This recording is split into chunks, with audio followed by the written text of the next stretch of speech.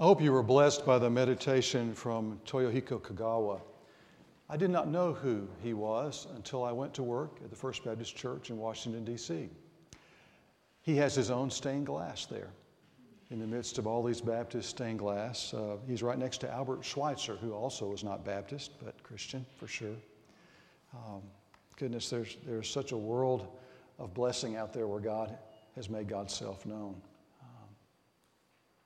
Let's pray. God, we celebrate where you have made yourself known. In deed, in word, in song,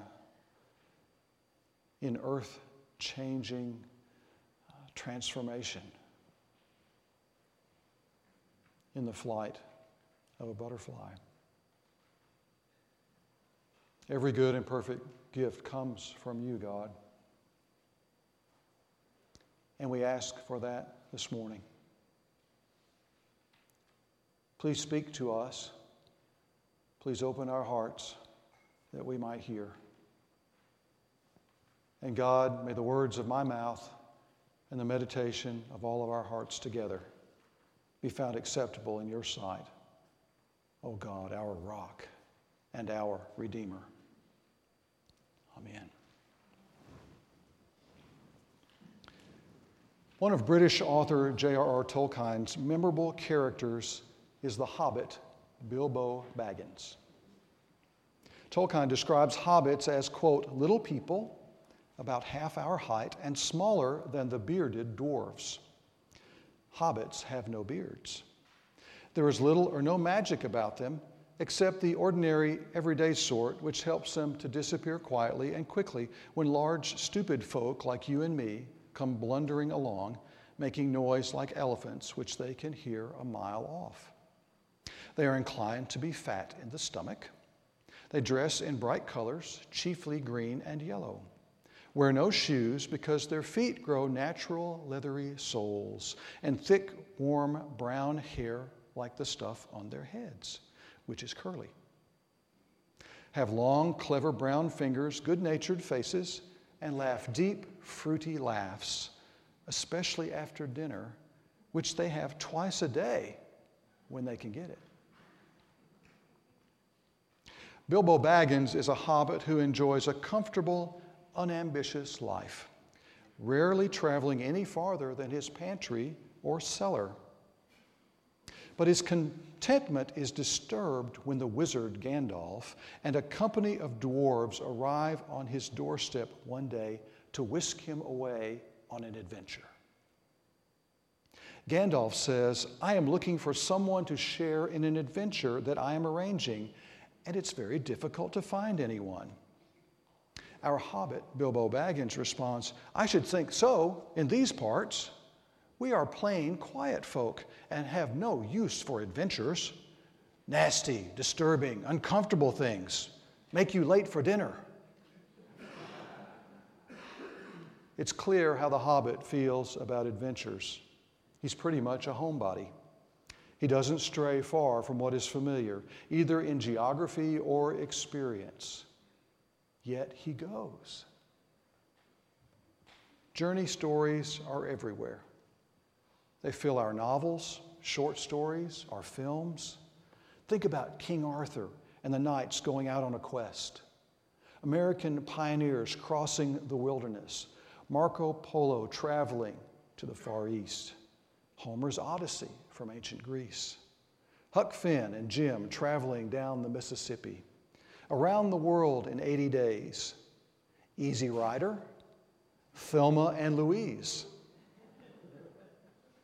Israelites in the desert for 40 years. Here's another. Space, the final frontier.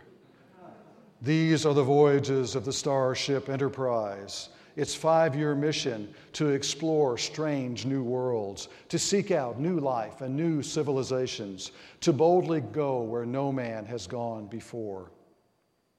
Ignoring the split infinitive, which I hope you will do when I split them. From ancient to modern times, journey stories are deep within our psyche. They speak very powerfully to us at the deepest levels of our existence.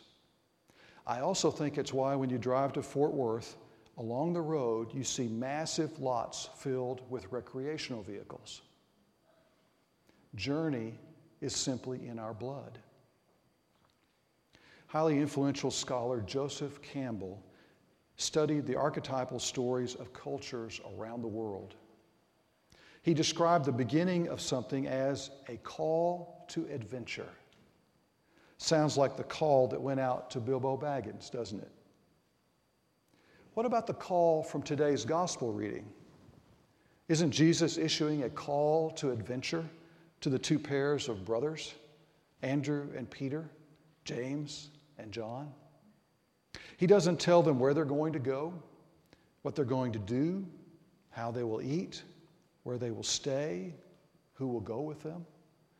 Jesus simply says, "Come, follow me."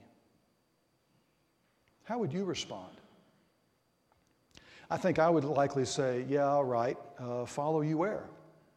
Follow you when? Follow you how?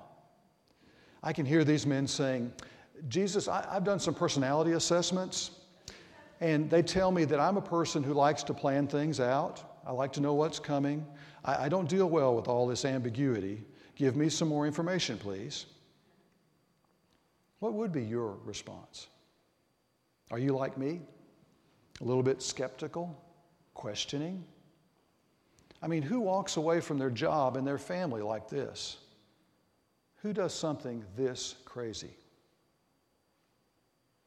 And yet, they go. They drop what they're doing and they do exactly what Jesus asks. Come, follow me.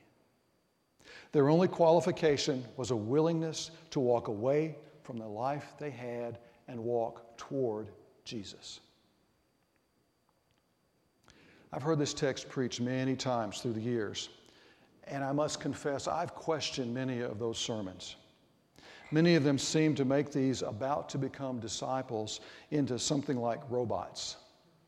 It's as if they suddenly just turn their minds off and become zombies. It's as if they no longer have any earthly concerns at all. Just because the text doesn't mention their concerns doesn't mean they're not there. I think the text assumes that the disciples continue to have ongoing struggles of many kinds, more than can be described by the gospel writer. Struggles just like we would have starting out on a journey about which the disciples know so little. They don't know where Jesus is going to take them, how they will get there, where they will sleep, and what they will eat. They have stepped into a new space. The space between what has been and what will be, between the already and the not yet. They have stepped into what scholars call liminal space.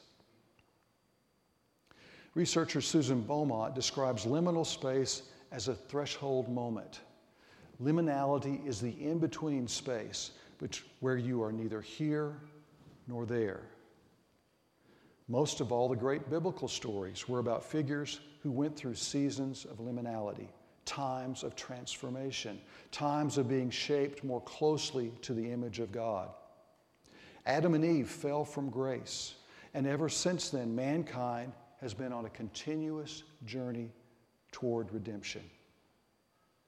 Ruth gives up her identity as a Moabite, moves to Judah with her mother-in-law, marries Boaz, and becomes the great-grandmother of King David. Joseph is thrown into a pit, carried off to Egypt by slave traders, and experiences his own season of liminality, one that eventually leads to his saving his own people from starvation. Jesus spends 40 days in the wilderness, struggling with the in-betweenness of his journey. Paul starts out as a persecutor of the church. He's struck blind on the road to Damascus. He descends into a period of darkness and emerges as a champion of Christ's church. He is no longer who he was, but he has taken on a new identity. More has changed about him than simply the restoration of his sight. He's a new person. Beaumont describes these stories this way. Each biblical journey is a venturing forth. It's an ending followed by a disorienting season of transition, and finally a reorientation to something new that is substantially different from what was left behind. The Christian story is, by design, an invitation into liminality. The hoped-for reign of God is already inaugurated in the figure of Jesus Christ, but not yet complete. We embrace an understanding of our eternal lives as liminally suspended until the final return of Christ. We have already been redeemed, but the fulfillment of that redemption will not be complete until the end times when Christ returns. Our theology frames an identity for us of semi-permanent liminality. Think about the ancient Hebrews after they left Egypt. The Israelites weren't in the wilderness very long before they began grumbling about how nice it was back in Egypt, where things were at least predictable and their stomachs were full. They alternated between begging Moses to go back and demanding to know how quickly they might move forward. The Israelites endured a lengthy liminal era during which they struggled to leave behind their identity as slaves. They discovered a new identity and a new social structure better suited for a free and chosen people. Reorientation occurred as they settled into the promised land some 40 years later. Beaumont continues speaking about the biblical characters. She quotes, "I was this kind of person in the settled place, and then that identity undid itself, and then God took me to a new identity. Liminal seasons are challenging, disorienting, and unsettling." Whether they realized it or not, I think this was exactly what the disciples chose when they decided to follow Jesus that day by the Sea of Galilee. They were entering an in-between season, a time where the old way of being was being carefully examined and a new way of being was emerging. The Gospels clearly illustrate that this process took place in a season, not an instant. And I think that's true for us too. So, how do we get through these seasons of in-between? How do we deal with all this ambiguity? What do we need to help us through all this wandering? One of the foundational truths of today's text is that the disciples followed. Following is not as easy as it sounds. It takes some intentionality to navigate liminal space, that place between the already and the not yet. Here are some of my suggestions. First of all, the disciples followed Jesus. They left behind their nets and their boat. That was no small thing for fishermen. They left behind their entire way of life. 16th century writer and contemplative Ignatius of Loyola gave us what I believe to be some valuable instructions about navigating liminality. I also think they resonate with how the disciples answered Jesus' call. Ignatius wrote about what he called holy indifference. Holy indifference is the capacity to let go of what doesn't help me to love God and or love others while staying engaged with what does. We see holy indifference in the prayer of Mary after she's been told she'll give birth to the Messiah. Think about the liminality of that season of her life. She was certainly in the middle between the already and the not yet. A part of her not yet was on the way in 9 months. And it must have been frightening. Yet, she said to God's messenger, "Here am I. the servant of the Lord. Let it be with me according to your word. When Jesus prayed in the garden before his crucifixion, he prayed, my Father, if it is possible, let this cup pass from me, yet not what I want, but what you want.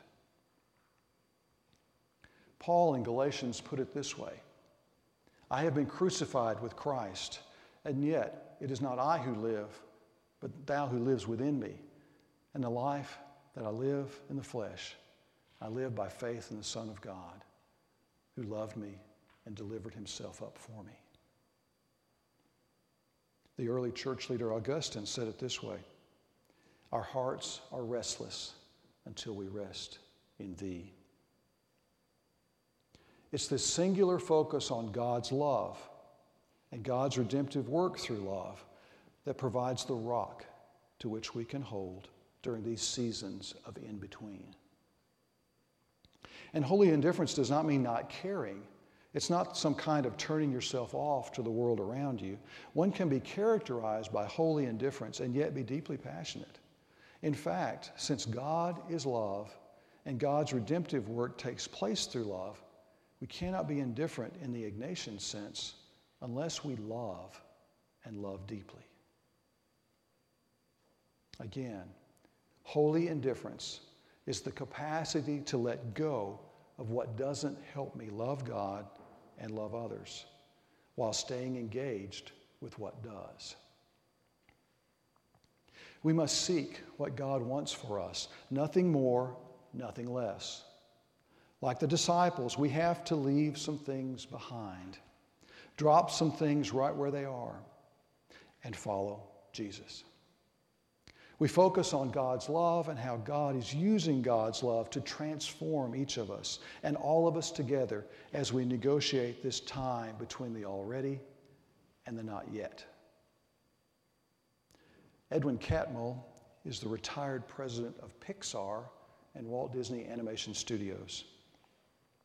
He's received 5 Academy Awards and is famous for his promotion of creative cultures. Catmull says this about liminality. There is a sweet spot between the known and the unknown where originality happens. The key is to be able to linger there without panicking.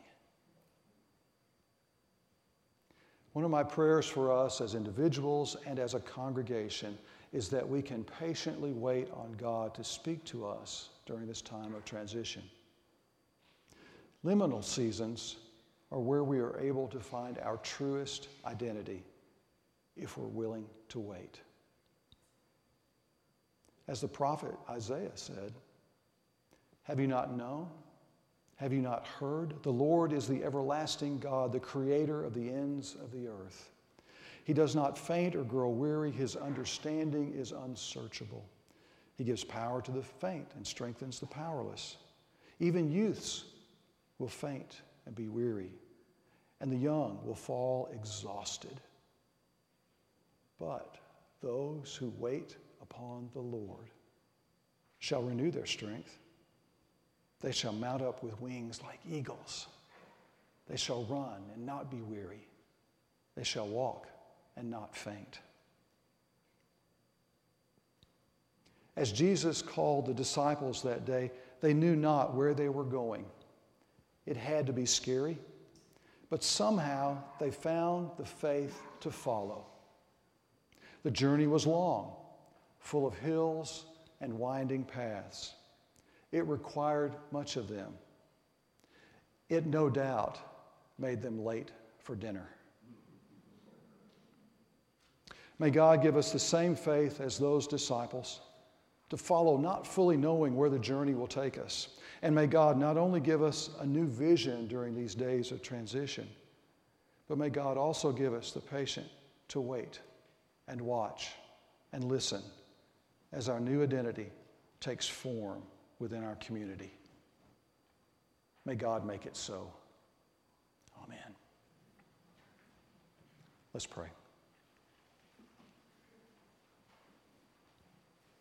God, we ask you to continue to speak. May your Spirit continue to be active in this place as we pause for a few moments of silence.